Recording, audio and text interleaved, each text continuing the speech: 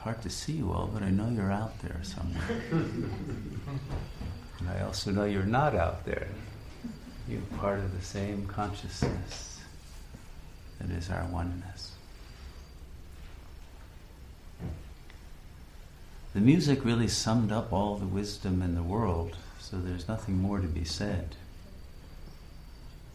Tat Twamasi, thou art that.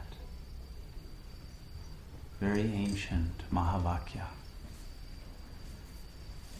I am that. That which is the I of the individual is actually the Supreme Presence. Duality is an illusion. There is one self. And each of us is that.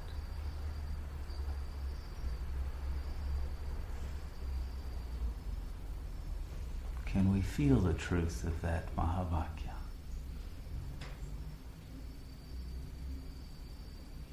Do we resonate with it? Do we surrender to that truth? Do we realize the bliss that comes with that realization?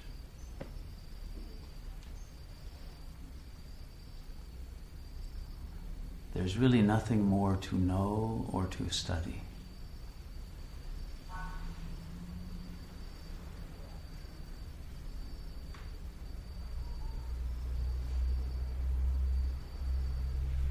Because in that state, when the individual I has returned to that, to the Supreme One, to the realization that you were always that, and eternally shall be,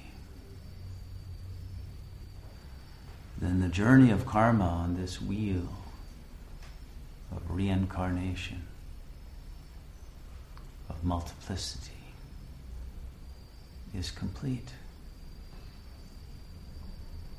Tat Twamasi is the sound of our graduation ceremony. The angels will be singing that as we rise to the Supreme Light.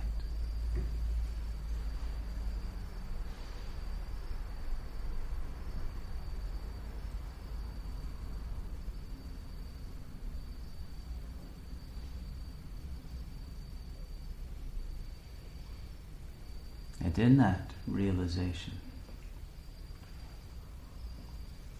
all suffering falls away. All fear,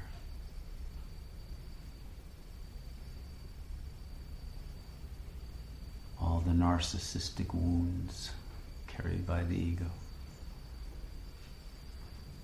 can finally be enjoyed from God's strange sense of humor. And that divine supreme perspective heals all in this world, in all worlds. And there is no one left to need to do anything.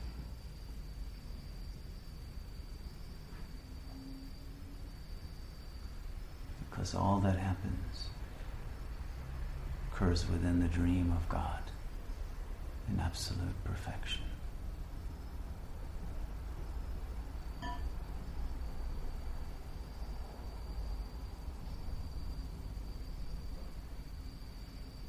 In the realization of that, Shiva, Allah, Buddha, the mind of the ego is silenced. And there is no longer any obstruction to the radiance, the supreme light that is love and truth.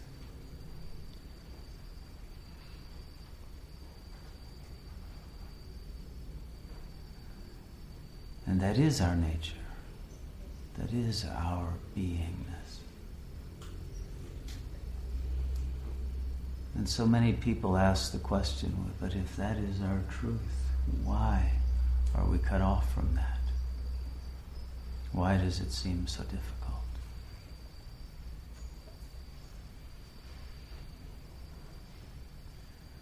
And there are two levels. There is the collective level of obstacle that comes from the commands you've received from culture, from religion itself.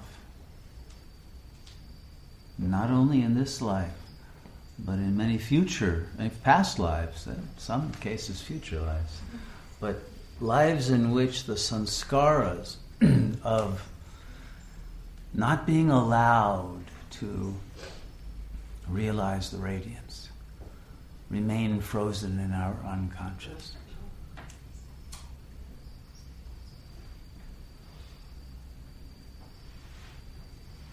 You know, there was a great Muslim saint and sage named Al-Hallaj, who is famous for experiencing the ultimate samadhi and realization, and he came out crying in bliss, Ana al-Haq, Ana al-Haq, which is Arabic for I am that, I am the Supreme Real. Well, it didn't take long before the clerical authorities took him away and he was executed for that statement. Because the realization of non-duality is forbidden, not only in Islam, but in Judaism and Christianity, in their current forms, not in their original forms. But non-duality, the realization of our oneness, has always been the enemy of the ego that appropriates all religious institutions.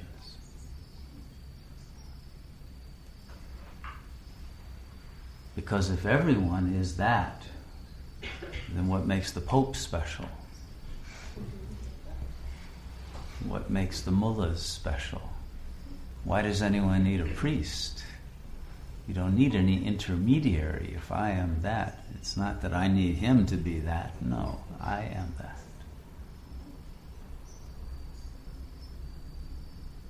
And so the institutions that wanted to control our level of consciousness were very careful to eliminate that possibility from our dogmas in the West.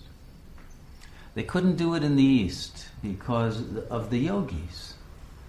The yogis had already established their network of ashrams and of writings and of higher consciousness that acted as a safety valve. It wasn't part of the Brahmin tradition. It wasn't part of any priesthood. Yogis are all freelance. And they're not limited by any belief system. And so they are able to go beyond the Shastras and the Sutras and the dogmas even of the Vedas or of any other Holy Scripture to realize for themselves the absolute truth. And now the good thing about the fall of the religious institutions from power and the separation of church and state is that we have that freedom again in the West. And we can return to the sources of non-duality that are there in the Christian tradition, even among the Catholic saints who kept it going below the radar screen as much as possible. Although sometimes they did get burned at the stake as well, but for the most part, they were careful to state the truth between the lines. And the same was true in the Hebrew tradition with the Essenes and later with the Kabbalists. So we have it in East and West. And it came forward in esoteric traditions like Hermeticism and alchemy.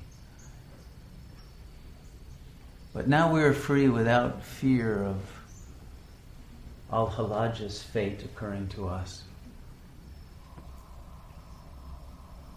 Of fully blossoming into the radiance of the oneness.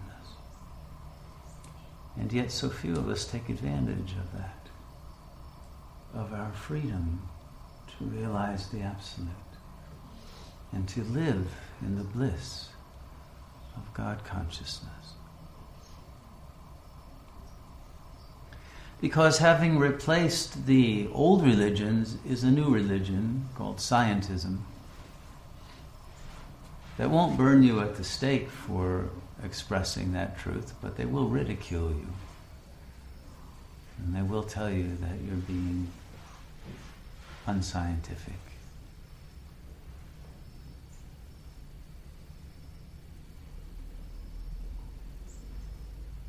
But it's always been the case that those who are asleep would try to keep others asleep, because it's a threat when others start to awaken and you want to stay asleep comfortably and you see, no, there is activity at another level that I'm being left out of. But the more of us that awaken, eventually will create a critical mass. And not in that far in the future, because of the power of God, that through the vibrations itself of the Absolute flowing through us, there will be a global awakening. And we can wait to be awakened by the power of that energy field coming to us in waves from those who are already awakened. Or we can be the bringers of the new dawn and those who awaken others, who are able to sing them awake with the beautiful mantra, Tat Twamasi. And not just singing in the physical realm, but as the angelic beings that we are.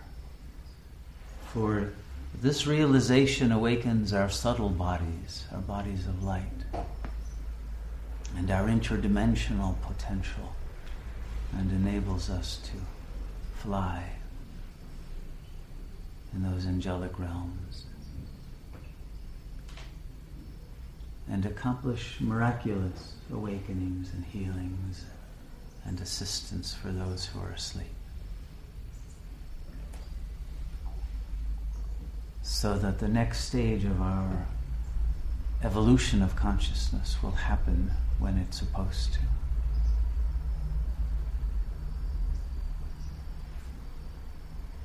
And a world that is in stress, trauma, anxiety, anger, war, terror, can be transformed again into a world at peace.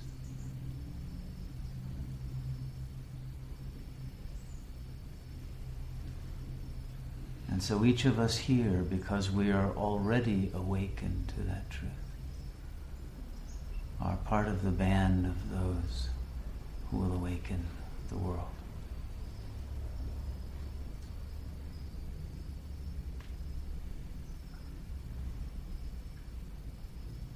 And the benefit of that role, rather than waiting for it to happen at the end, is that the power of Shiva flows through us. The love of Allah flows through us. The wisdom of the Buddha nature flows through us. The joy of Krishna flows through us. The vastness of Vishnu fills us. And the blessings of that realization then stay with us for life after life, for eternity beyond life.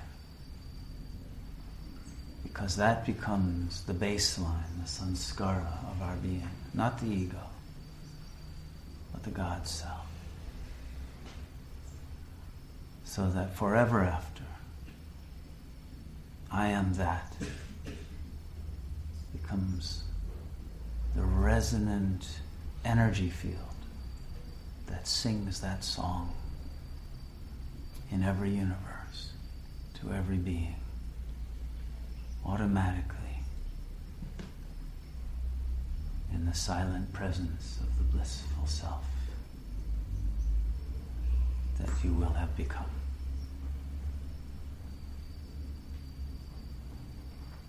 May you choose that blessing here and now, in this last lifetime of Kali Yuga, before the transition begins.